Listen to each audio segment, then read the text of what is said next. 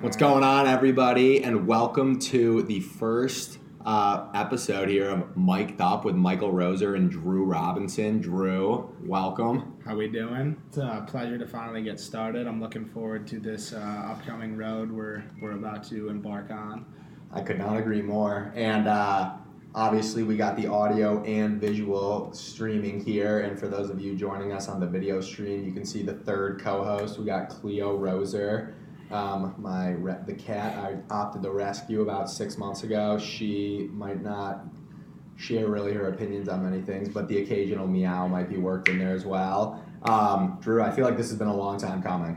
Yeah, we've been talking about doing something similar to this for a while now. We've had a lot of unique, interesting discussions about both current debates going on in the world and just things we've learned in either classes in an educational setting or outside on our own. And we thought we had, or at least we think we have some wisdom to share and some unique perspectives to show to the world.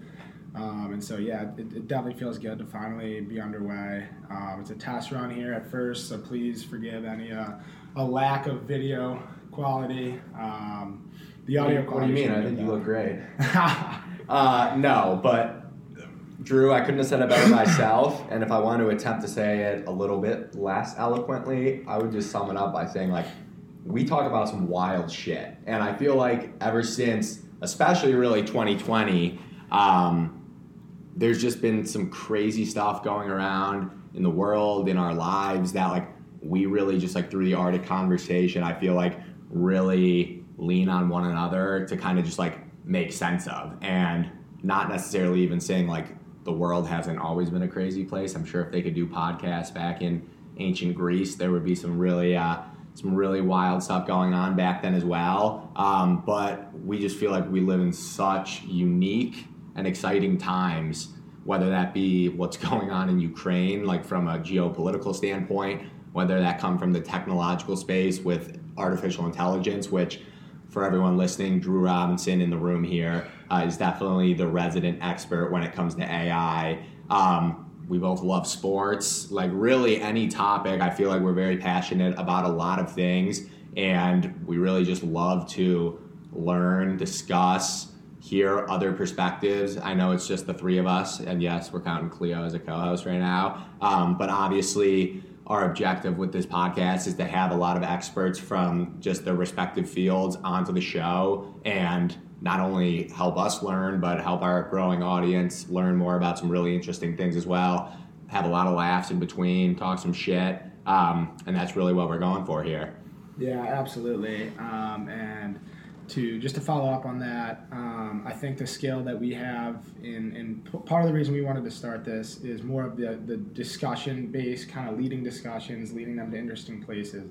Obviously, we're not experts in any of the stuff we talk about, though we are quite, I would say, educated in certain topics. Our goal here is more to prompt the more experts in the fields we're going to discuss. And I think that, this first run is going to be just kind of us talking about some of the things, giving you guys some exposure to how we might prompt one of these discussions. And we hope you guys are interested, and we hope you enjoy a kind of new, unique perspective to this growing field of podcasting.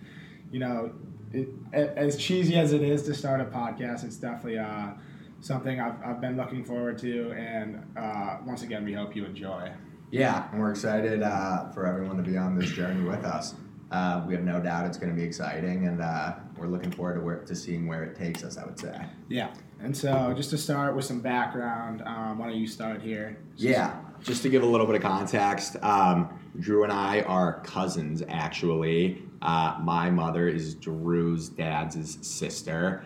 We grew up about 5 minutes apart from each other, so in a lot of aspects, we were really like brothers growing up. Both of us come from a background, very family-oriented, worked tremendously hard in school, for the most part, did very well athletically, and then in 2019, from 2015 to 2019, I went to the University of Texas down in Austin, which really was a phenomenal experience for me. And then professionally, I've been working in both the real estate space as well as in the energy sector most recently, kind of in an entrepreneurial role at an energy startup. Yeah, and funny enough, to start a little bit later, I interned with him last summer, so we kind of grew not only a friendship growing up type bond, but also a professional one. I think we worked very well together last summer, and we've always, once again, kind of figured we'd get to a point like this at some point. So it's fun to get overway. But for my background, I am currently a rising senior at Kenyon College. I play baseball at the school as well, center field. All conference. Deep baseball life. But yeah, over kind of since what Mike was saying, since COVID, a lot of stuff transpired. You kind of get to that age where you. Speaking of COVID, I hate to interject, but where was? Can you give me your proof of vaccination, real quick, please? If that isn't a little prelude to some of the things we might discuss, I don't know what it is. But yes. Anyway, we both kind of gained this intellectual curiosity on top of a creative way at looking at all that's going on and kind of seeing where the future is going, relating some history, a very liberal arts humanitarian perspective to a lot of issues. And then on top of that, I think we're a unique generation here, just because we were kind of the first ones growing up to have technology introduced in our development, which I think is a pretty unique thing. You hear a lot of older guys in the podcast who kind of grew up in a different time period, and I think it's kind of unique to gain a perspective on all these issues, keeping in mind that we did grow up during this super kind of crazy transition in human history, and so that's kind of our goal in overall. So I'm glad you kind of touched on this, because this is something I definitely wanted to bring up here on the first episode, especially given your last semester and some of the professors that you had.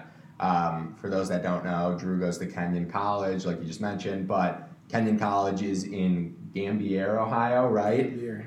Gambier. And I actually had the luxury of visiting you this past semester. And when I say this place is out in the sticks and in the middle of nowhere, I don't know if there's a better way I can kind of sum that up, but it's pretty much a year-long nature bath for you, I would assume. Yeah.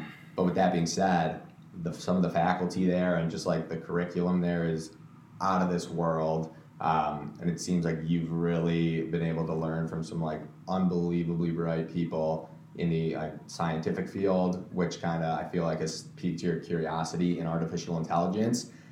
But before we jump into this, in terms of our generations and our relationship, if you will, with technology, I do think I was probably the last generation that grew up knocking on front doors and ringing doorbells to hang out with friends. Yeah. I don't even know if you ever did that, because we were always phone call. Definitely some of the neighbors knock on the door, hang out in the alley and whatnot, but definitely like phone calls as far as I can remember back. And then ever since then, it's transitioned to texting and then Snapchat and then whatever the hell it is these days that kids reach out to hang out. Yeah, what's going to be next? Neuralink, maybe. So sounds some brainwave. Yeah, literally. So with that being said, I wanted to kick it off by asking you about this article I recently read from the Wall Street Journal. So we'll always be sensitive to potential fake news around here on this platform. Always. But yeah, but WSJ, Wall Street Journal, is pretty qualified, I would say. And it was really fascinating. Last week they had an article interviewing this girl that just graduated from University of Illinois, and she was talking about her friend group in college and how they were all just sitting around one day and they were all just like collectively looked at each other and were like, wow, we all have an addiction, and that was to their smartphones. At University of Illinois, I'm sure there may be potential other addictions involved as well. Jokes aside, quite the party school, great time though. But they all went to the store the next day and got flip phones instead of their iPhones. And I personally feel as though, because we both have friends, I would say, that like hint at it. They're like, Jesus, like we're always on our fucking phones. But everyone still seems to kind of play the game. 95%, I looked up this before the episode, 95% of U.S. citizens right now have a smartphone. Maybe. Maybe, I would agree. Yeah. So with that being said, like, do you, in our lifetimes, anticipate a transition almost back? Because I feel like a lot of people oftentimes mistake change for progress. And I would say, like, even in in the last 10 years, I feel like I just blinked and overnight everything was different. I couldn't tell you the last time I've hung out with people where they weren't on their phones. Yeah. So the first thing that comes to mind when you say all of that is it's almost becoming that each day is everything's new. You wake up and there's this headline, there's that headline. It's kind of like on to the next thing, on to that. One of my professors at Kenyon actually called it an information attack, where basically our daily lives are all about just intaking information, and it stimulates our brains in a way that's addictive and very it gives you the feeling of like fulfillment and in the loop. You know, everyone loves to be in the loop, hear the new things, talk about them. And I think that one of the dangerous things about that is it has caused people to become a lot less reflective. It's caused people to over jump to conclusions, to kind of like all over the place, attention's being pulled in different directions. Thinking. And so relating all that to the smartphone, I think that a couple of the big things at play, social media is the driving one. That's why people are on there. But it also shows in other ways with everywhere you go, you're taking at least 50 pictures. You got to get a picture with this person, that person. Dude. It seems like all anyone talks about is either what's going to happen in the future or other people. And so that's another reason we kind of wanted to hopefully reach an audience that is interested in kind of talking about all these issues. A lot of people have these inner thoughts that they can't really speak out on these days, I think is a big part of it. But again, relating this all back, I think that the issue with the smartphone and some of the negative externalities that are associated with it are this culture we've built where it's kind of just like people are quick to point the finger. It's easy to hide from social situations. It's easy to not take accountability. And at the same time, it's easy to manipulate people. And so I think those kind of four things I just touched on are a lot of the driving factors to some of the big issues we see today, like if we're talking about root causes. Definitely. But we also obviously want this to be a positive, inspiring, uplifting podcast. And sometimes, this is another reason I love that we're doing this, because like sometimes I'll be having these thoughts about pretty much what you just alluded to, and I'm just like, shit. Wow, we're fucked as a society and as a culture. But at the end of the day, our societies in the past have faced probably threats way worse than this. Maybe. Perhaps, yeah. If you ask Elon Musk, he says AI is the biggest threat to civilization. Yeah. So Elon might disagree. Future guest, hopefully, someday.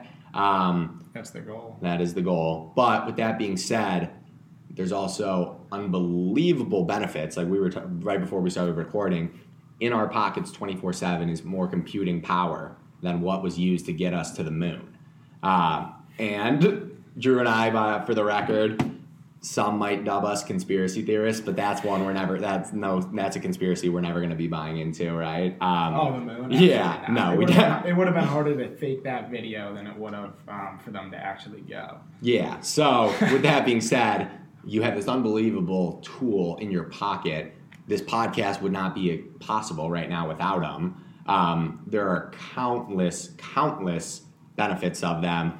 Communication with family, the ability to look things up in real time, calculators, GPS, we could go on and on and on. Oh yeah, society wouldn't function the way it does without, with this innovation comes all the positives. Like we see this great city behind us, some of the furthest innovations in technology,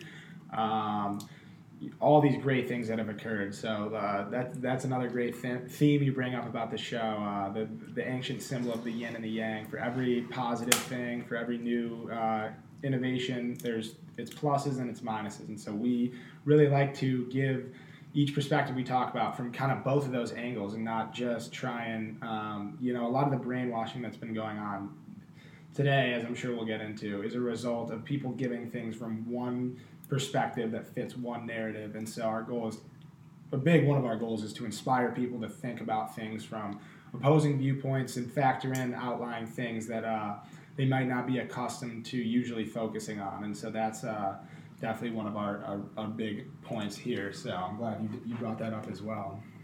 Certainly. And I do want to actually preface this because another perhaps selfish motivation of mine to have this podcast with you and any of our future guests is really this. Something I find is severely lacking in society nowadays that was not the case growing up is really the art of conversation. And that's not to sound cheesy, but I have a theory as to like why it has disappeared almost. Growing up with your friends, you might be, we could be in this situation and you could make a crazy statement and we could spend the next 2 hours arguing about it, discussing it, and just letting conversation free flowy. Right. Now, I dare yourself or any of our listeners over the next week in any situation that you are in with coworkers, with friends, with family, anytime a conversation is being had, I want you to, one, just make mental notes of how frequently they are on their phones, but two, is anytime an argument comes up, there is no debate. There is no, you give me your opinion and I'll give you mine and we'll arrive at a middle ground. People are going straight to their phones, opening up Safari and finding out the answer right away. And I think so much gets lost with that in just, like I said, the art of conversation nowadays has really diminished. And I bet you that's leading and contributing in large part to the furthering and furthering divide that exists in our society nowadays, mainly politically, because no one's really conversing. It's just you say one thing, I say the other, and then I'm going to go find 100 articles that support my opinion, and you can go find 100 that support you, but we're never going to discuss, we're never going to arrive at a common ground. Yeah. Like we talked about before, blessings and curses of technology. And I think you're spot on when you talk about the division. The human psyche is easy to manipulate. When you have a centralized device in everyone's pocket where you can kind of feed them the information you want. And it also helps when all the media companies, for the most part, are kind of owned under the same umbrella. So I don't know if that points to anything. We'll try not to get too far into conspiracy land here, but definitely something to consider. Until at least episode 10. Yeah, we'll have to build an audience first. But with that in mind, I would also like to say that our goal is to not be labeled as any type of party. We always talk about how there are pros and cons to both, and I think it's kind of turning into a game where both sides are trying to push each other against one another, kind of prisoner's dilemma, where both parties kind of have no choice but to polarize even further. And so our goal is to also inspire, one of our other goals, I keep saying that, but is to... We got a lot of goals. Yeah, we do. Is to bring people together and understand that they can talk about things, like you said, with the loss of conversation in society. They can discuss, reason, and debate things without having to get so emotional, screaming at one another, and also referring to these media articles that are could not be more distorted in terms of the truth. And so whatever small change we can make, that's definitely an important mission of why we're doing this too.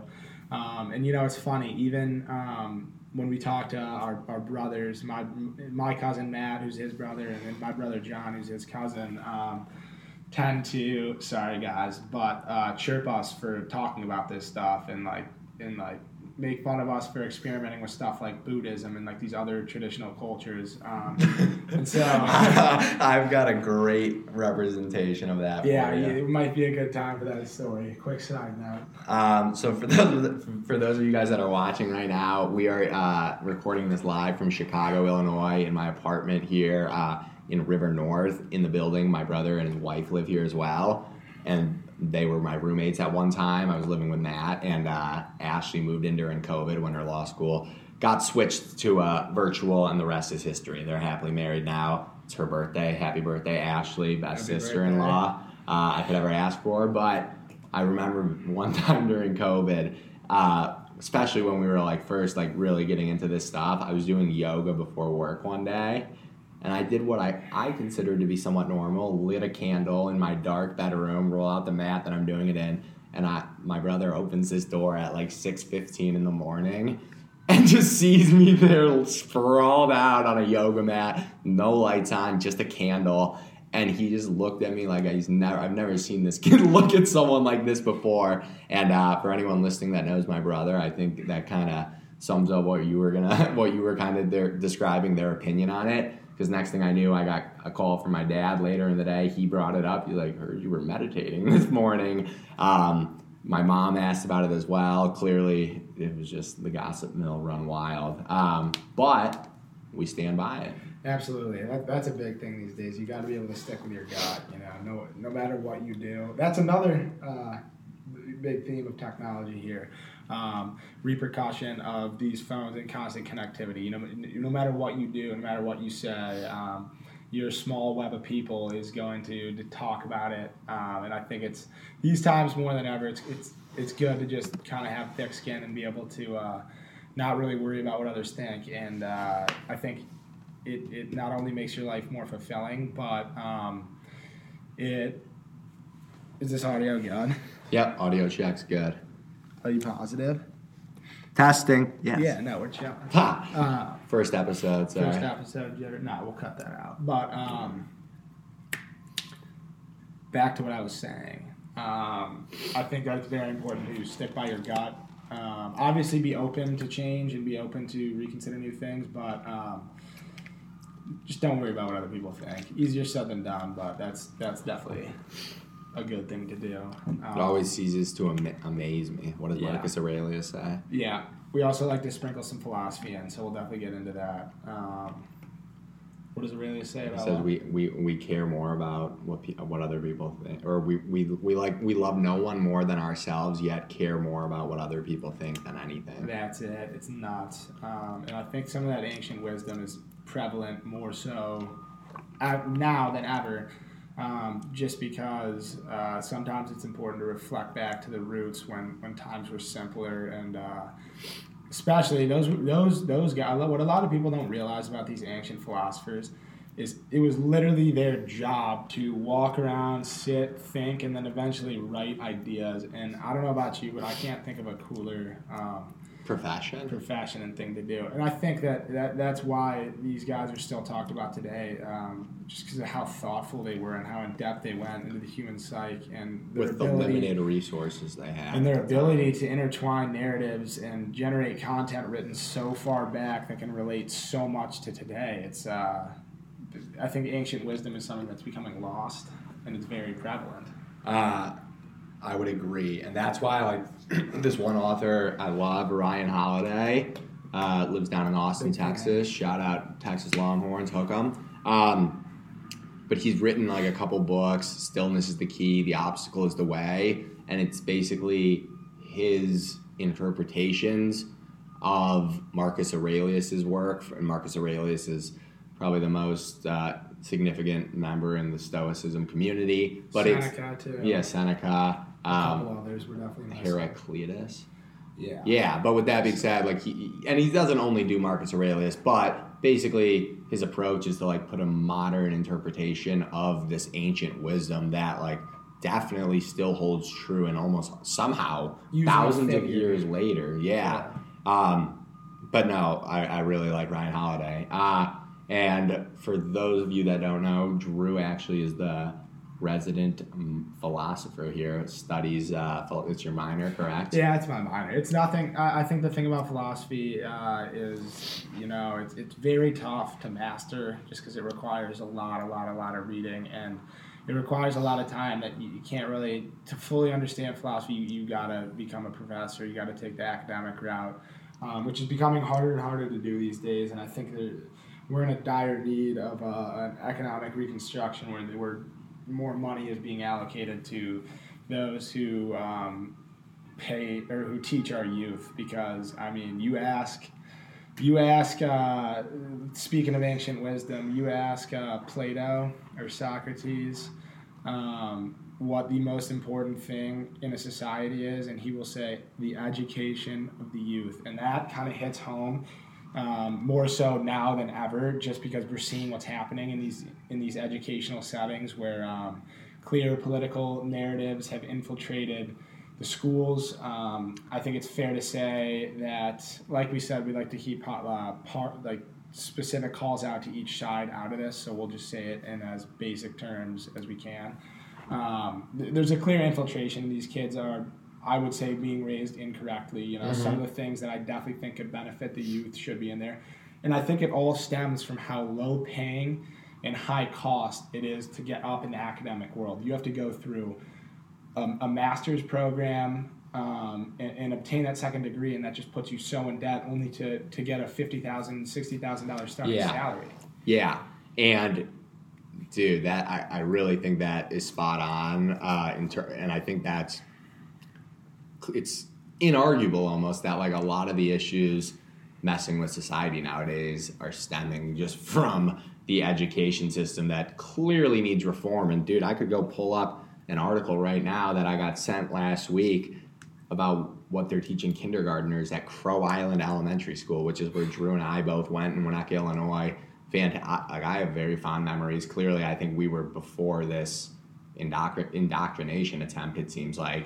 Unless we got brainwashed. Yeah, exactly. But I was watching this YouTube video yesterday about ancient Sparta, and it was talking about the king that really built the Spartans from just its average run-of-the-mill city-state that was in. Nah, he was around probably 100 or 200 years after this guy, but this was the first king that took them from your standard Greek city-state into like the empire that history remembers it being known as. And how did he do it?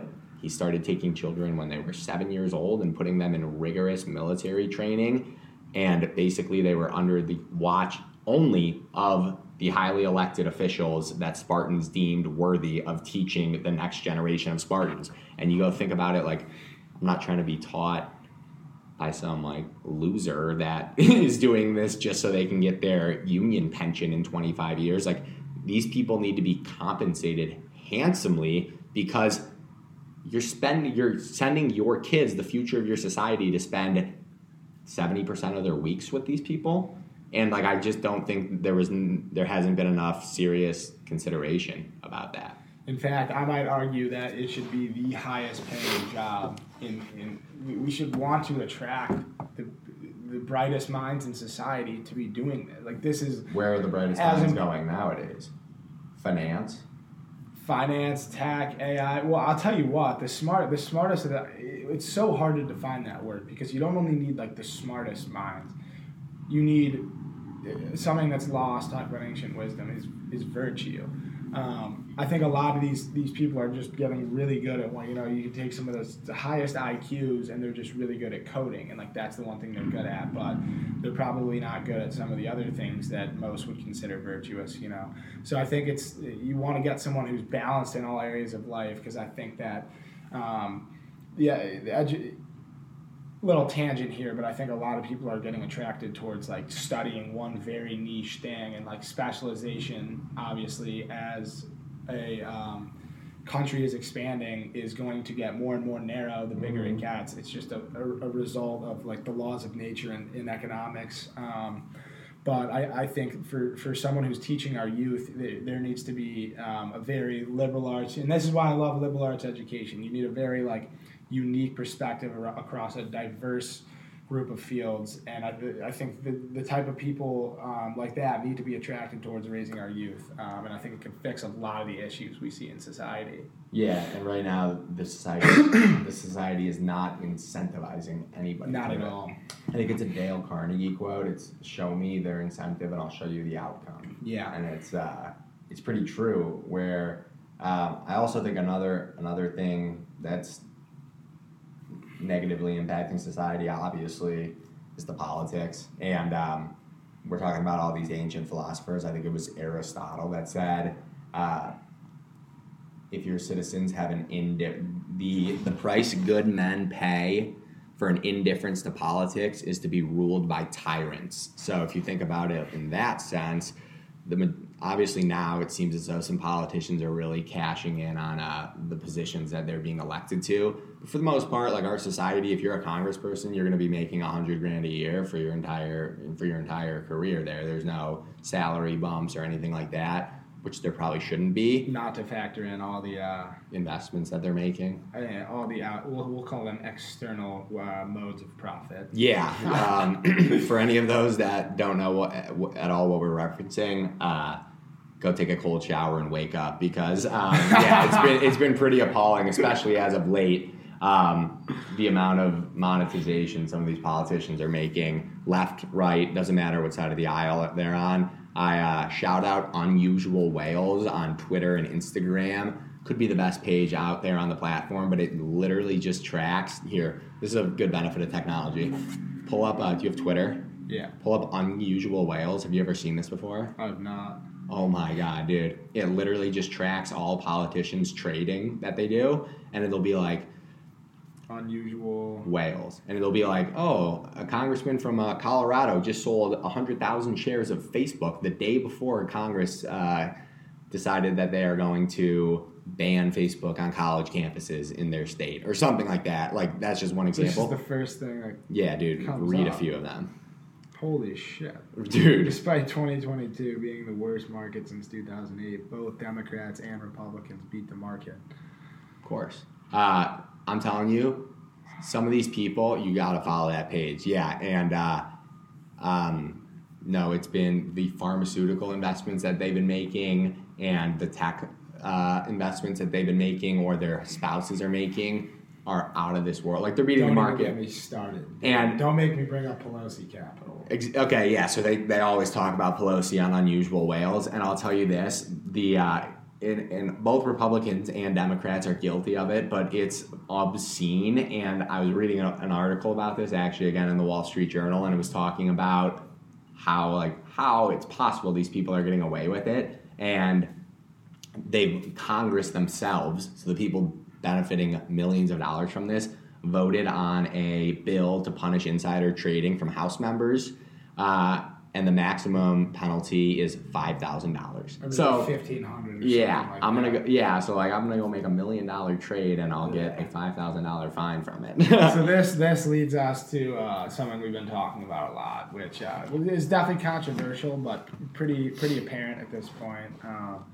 So I mean, I think it's fair to say that we would both agree that COVID was most certainly in some way some type of insider job, because if you look at it from the beginning, I'm pretty sure Drew Robinson is on the record no less than 45 minutes ago saying we're not getting into conspiracy theories on this show. So this one is definitely not a conspiracy.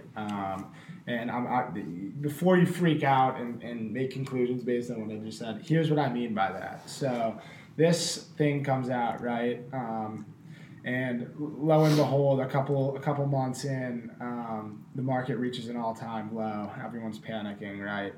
And then you look at some of the trades that were made during that time period, and I'll just use one for instance, but there are a lot of others. What's your password here? I gotta find something on Unusual. 2123. Oh wait, we said that on live there. I might need to cut that out. That's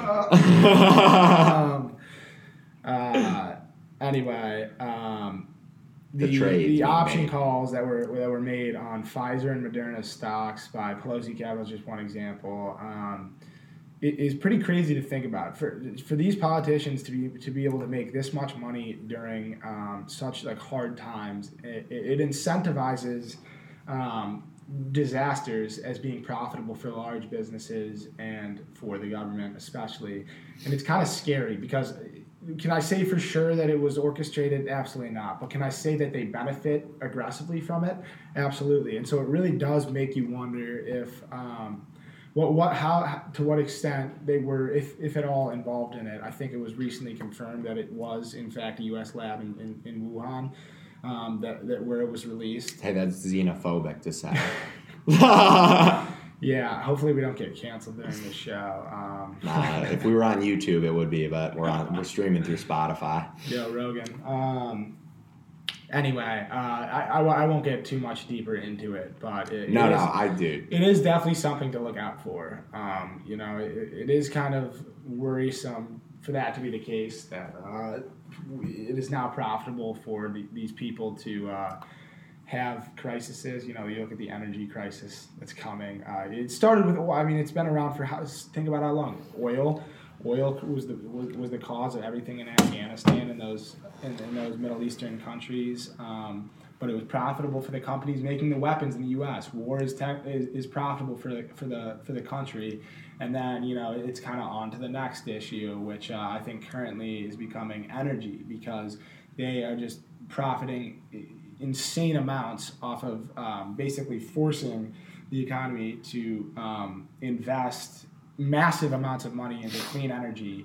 Where do you think they're going to invest their own money? They're going to invest their own money in the companies that they know are going to get grants from them, subsidized, and it's just like it's such an easy way for them to make money. And I don't know. What are your thoughts on that? Yeah, it's the perfect business model to essentially, by law, mandate people to use your product. I can't really think of a good example. Have you ever heard of something within the last 5 years where the government or a company the government was invested in billions or trillions of dollars that was then forcibly mandated upon all the citizens? That's a little, yeah. So, I mean, yeah, you clearly see it in the pharmaceutical companies a bit. Well, think about speaking of pharmaceutical industry that you bring up, think about how profitable it is for them to, first of all, prescribe people things they know are bad for them, and then once those bad effects kick in, be the only people with the solution to those bad things, which tends to be another medication that has its other ramifications. Dude, and it's just like an endless loop. We could talk for another 8 hours about the pharmaceutical industry itself and the health and wellness space in the United States of America, because that's another crisis that I think needs the most attention right now. That's really facing our society. But to stay in line with what we were saying originally, yeah, I mean, like, in regards to the energy space itself, I definitely, and I worked firsthand. I've worked at an energy startup for the last 2 years. Drew obviously interned with us last summer. It's crazy. But we were more so on the utility side of things, not necessarily the whole green energy initiative. But when it comes to the green energy initiative, it's the perfect jackpot for politicians to mandate by law. There's like California, I believe, has now mandated that 90% of the cars that they drive in the state are going to be EVs by 2030. Are you sure that's not U.S. government? Or no, maybe I read it was it's projected that 50% of the world's new cars. Yeah. Maybe if they're not already. That's something. Yeah. Look it up. But just to wrap up my point, the California electric grid has already failed like 3 times this year because they don't have. And talk about the wildfires, like it's crazy. So there's clearly one. I mean, these just politicians making brash statements like by 2030, when I'm already out of office, this is going to be mandated by law. So that is a little finicky. Like I don't think they have the infrastructure to really ramp it up as quickly as they hope to. But it's clearly, majority of it is clearly just a sham, because if these people truly cared about the environment as much as they claim to, why are they all then flying their private jets and taking their 50-car motorcades to the G2 summits that they're having on an annual basis at different places all around the world, and they're burning more carbon emissions than you and I would in 10 of our lifetimes? So like that right there makes me laugh and like disregard any statements that they make about it. And it reminds me back of COVID. It's like, what is the essence of tyranny? Do as I say, not as I do. And I'm a big actions over words guy, and like just take a look at that and be like, if these people, if what they're telling me is true, and like Hawaii's going to be underwater in 5 years or 50 years, whatever they say, why are they flying their fucking private jets to these places and then only driving gas cars? Like they're not like Joe Biden's motorcade isn't EVs and Teslas. Yeah. No, like they're driving fossil fuels. And then 2, why are they then buying beachfront properties in Miami and Hawaii if those seawater levels are rising and Antarctica is going to be melted in whenever they say it will be? All great questions, and I think people can kind of make their own conclusions on that, but I could not agree more. I think it's so blatant at this point for them to just be able to get away with it.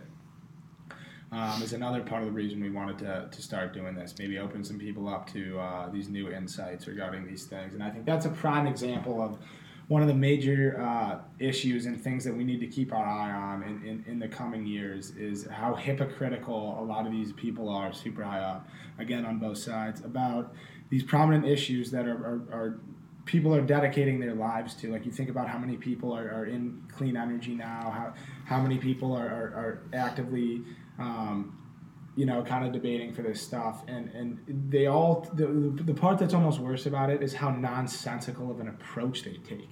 You constantly hear about, the environment's this, that with carbon, this with that, but there's never a solution. It's like, I'll be the first one to say that despite what people may label me as, climate change is definitely an issue, and one that we will be faced with in our lifetime. I mean, why else would Musk be trying to get us to Mars? Clearly he sees potential future like that. And like he says, whether it's 10 years away or 100, 150, it's going to be an issue and something that we're responsible for the next generation. And so do I agree that there's an issue? Yes. But do I agree that it's okay to... wait, did you just pause it? No. It's right there. But do I agree that... Basically, what I'm trying to say is we need to start taking proactive steps towards how we're going to fix it. Like, think about Elon Musk. Like, he wants to get us to space in a good way, and so he goes and does something like starts SpaceX. And in order to get financing, what does he do? He comes up with a brilliant idea. I'm going to put satellites out in space that can give the people free internet, which is a brilliant idea, because then he gets a ton of funding. For now, he revolutionized space travel by creating a reusable rocket. We can now get things into space easier. We can give developing countries free access to the internet. We need more guys like that. Is that a good thing? I do think it is, yeah. Free access to the internet? Yeah. I would love... And I don't... How about reusable rockets, though? That's huge. I'm a big Musk fan. He's more skeptical. Nah. I like Musk so far with everything he's done, but my only hesitancy is he's the one that does want to put the microchip in the back of our heads. I think he knows it's coming one way or another, and I think he wants to be the one who does it because he is very... I mean, dude, why else would he be trying to get us to Mars? Yeah. Like, he's done a lot of good for the people. Like, think about with Twitter. Like, he's standing up. He saved free speech for sure. He's standing up against these people. I agree. I like Musk. I've never met him. I like the majority of what I see from him. Yeah. But I'm just saying, till I shake someone's hand and look him in the eye, I'm not about to like put a microchip in my head because they say so. Yeah. For those that don't know, we're talking about Neuralink, which is one of Elon Musk's companies that its mission is to put artificial intelligence right in the back of our minds. Or there's a lot of medical... There's a lot of enhancements you can do, whether it's like you're blind and you need your vision restored, it can do that. It can... That's freaking awesome. That's freaking awesome. That's awesome. But that's kind of the thing he's like making it for. Ultimately, I think he has some bigger goals because he's under the firm belief that it's only a matter of time before these AI do become conscious and they break the line and pass the Turing test. And become conscious, and he thinks that our only hope is to ultimately intertwine with them and become cyborg, which is a scary thing to think about, but it is also a very realistic thing that we may face even in our lifetimes. I mean, I'm sure everyone, ChatGPT, like the big thing now, is only the tip of the iceberg when it comes to what these things can do. And so ultimately he thinks we're going to have to join. Let's hear your thoughts on that, because I know you're quite against it. Wait, are we filming the next movie, The Matrix, live right now? Sounds like you're describing the plot. I mean, no, dude, I'm not insane. Like, I recognize the growing role technology is playing in our society, and I'm like capable of recognizing the countless benefits and really superhuman powers that could potentially give us, right? If I have something in my head that can detect the growth of a cancer cell in real time, sign me up. Like, that's fantastic. But I also only do get one life, right? Like, I'm also not trying to be part of a medical experiment. And like, I don't know, I've seen enough like sci-fi horror movies to just like seems like it can go pretty bad pretty quickly. And that's why Hollywood fucking sucks. yeah. Why aren't they making any movies about how awesome it can be? Yeah, but because it doesn't attract anybody. So, but like, So I was thinking about this because I knew we were going to talk about this topic a lot on the show. So like, think as if that's a potential future experiment in terms of intermixing technology and humans, right? I would argue that over the last 10 years, and this is kind of what we first started talking about at the start of this episode, I would say that we're about 10 years into another experiment intermixing human beings and technology. Very powerful technology that in human history, at least in 10's at the latest. Yeah, but I'm saying like until pretty much 10 to 12 years ago, I think the iPhone was invented 2007. Yeah, but like mass adopted 2012-ish, right? It's not like the hardware that's gotten better, it's the software. So that's what I'm saying. Yeah. The hardware has improved for sure, but like, yeah, everyone's fucking glued to these things nowadays. Yeah. Everyone Well, is. I'm saying everything, like the software is like everything on the air. Like, yeah. Everything, like everything's becoming like ChatGPT is on the air. Like these things aren't mechanical. Once we broke through that barrier of like being able to do these things on the web and store in like again, wavelengths. That's how you transfer data. Very cool. But anyway, before we could do that, where we could have like Amazon Web, all these massive like web air services, like we were limited by the capabilities of the hardware because of these old binary systems. But anyway, that's a quick side tangent. No. I'm glad you said that. But, and I would agree. But let's say we're, in terms of like the commonly accepted iPhone in your pocket, let's call it 10 years. And look at that as like a social experiment. How do you think things have gone for us societally? So if you asked me this a year ago, I would say a very different answer than I've become a lot more optimistic, mainly just because I think like we don't have a choice.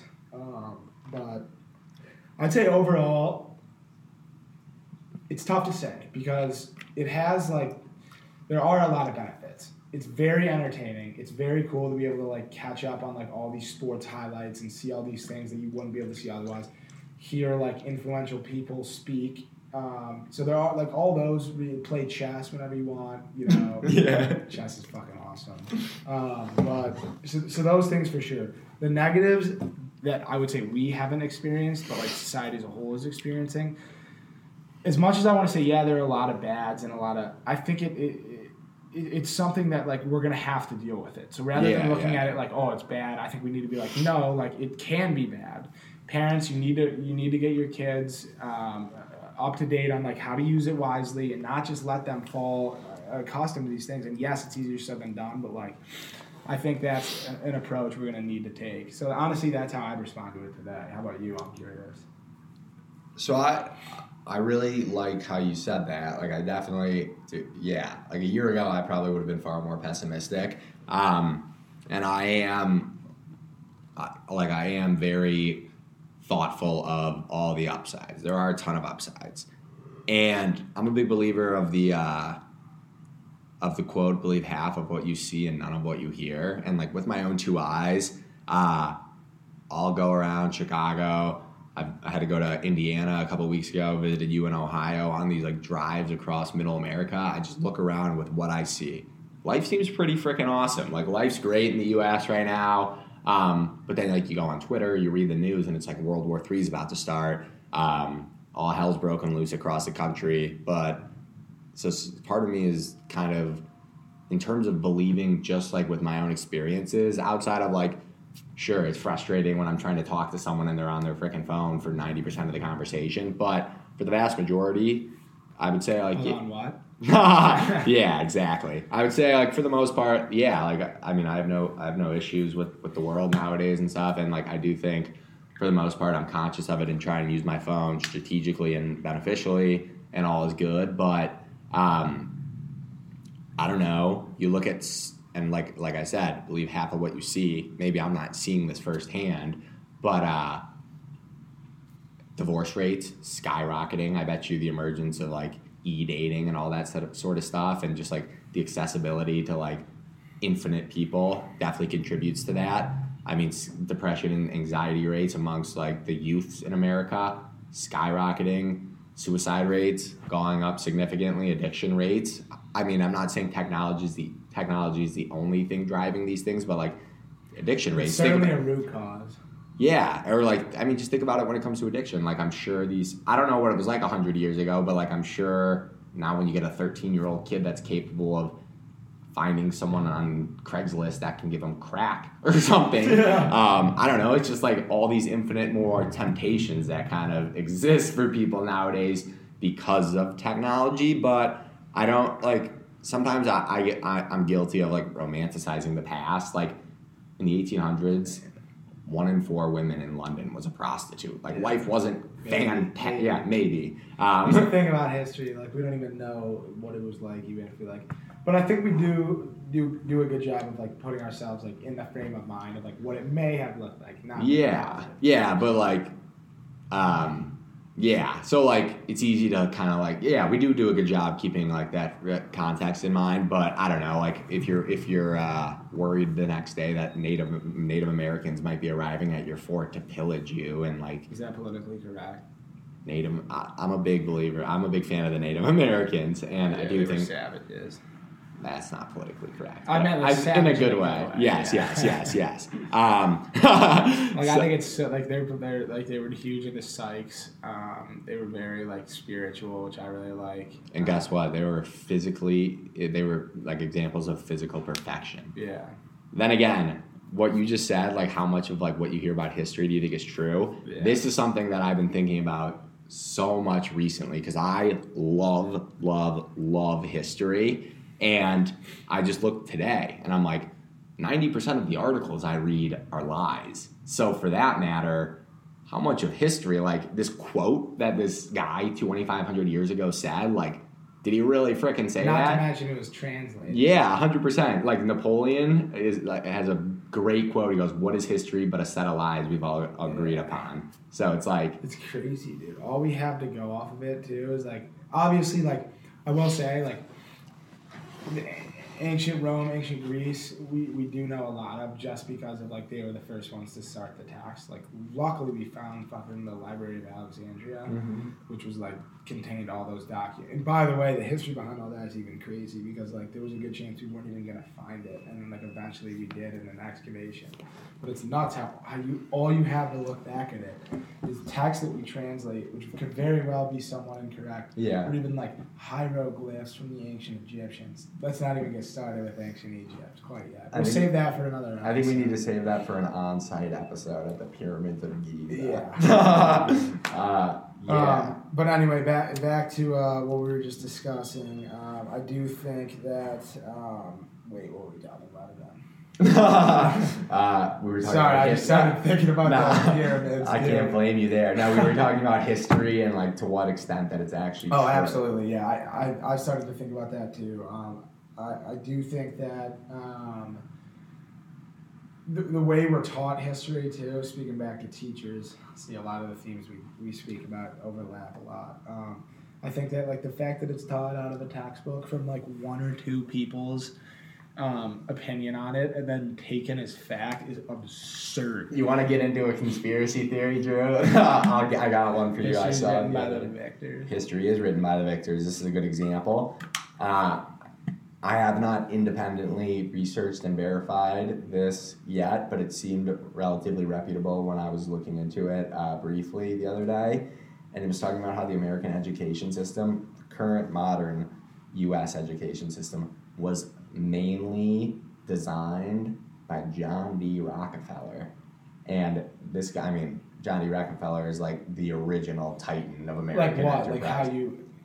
Basically just like what they were teaching them, like what skills they wanted them to acquire, and just kind of like the people they wanted to mold. And take it for what you will, right? Like this is just like a quote from the internet, but it was like this guy, his only interest was in creating workers. That's all he wanted. He wanted like obedient, prompt workers. And like you need workers in society, obviously, but this guy wasn't looking for like intellectual revolutionaries, and like that's not what he was trying to like teach people in. He was like, I want these people to be employees of mine. Yeah. Which is like, that's kind of fucked. Yeah, look at it today. What is everyone... encourage you to do. Like, even if you're an outstanding student, I was saying, go get a job in investment banking. It's like, do you think there? Do you do anything? No, you make fantastic money because you do this hard-ass work that requires no intellectual curiosity. It requires sitting down, getting to work, pen on paper, 24/7, focused on making that firm and that firm alone money. Do you think you're worried about, like, addressing things that actually matter? No, it's profit for profit's sake. And this is nothing against any of the investment bank finance culture out there, because it's awesome to make a lot of money and be able to have a ton of freedom, and it's one great way to go through life. Making money is a great thing to do. You know, this system is designed for the winners to make money, so making money is awesome. We're simply just bringing up how, like, it's good to have a side of intellectual curiosity as well. And I think, honestly, investment banking was a bad example on my end. I kind of mean something more. I get what you're saying, though. Yeah. But anyway, yeah, it is. That's a very interesting point. I did not know that about Rockefeller. Yeah, we should look into that and see, like, Absolutely. to what extent that's true before the next episode. But, like, yeah, Rockefeller was obviously a phenomenal businessman, but I have read some stuff about some shady aspects of his character, potentially. Yeah. And, like, it's hard to get filthy. You ever seen the movie The Social Network? I have, yeah. Yeah, like on the movie poster it says, like, you can't make 1 million friends without making some enemies. So, like, I'm a big believer that anyone who gets to that level probably has a few skeletons in their closet. Like that one, who was that one big financier from Florida that got arrested a couple of years ago? Epstein? Jeffrey Epstein? Yeah. Scumbag, yeah. Potential CIA agent as well, or informant. Definitely. We won't get into that. Yeah. No, we won't get into that. But yeah, Drew, I think this might be it for the first episode. Yeah, I would agree. It was definitely a good start. We'll have to look back, review the film. Hopefully it was all right. It was. If you made it this far, we thank you. We doubt many people will. Outside of us too, maybe Clea. Yeah, for sure. But no, this is the first of this is the first of many unbelievable journey we're embarking on here, and to any and all that want to hop along for the ride, we welcome you, and we appreciate it. Thanks, y'all.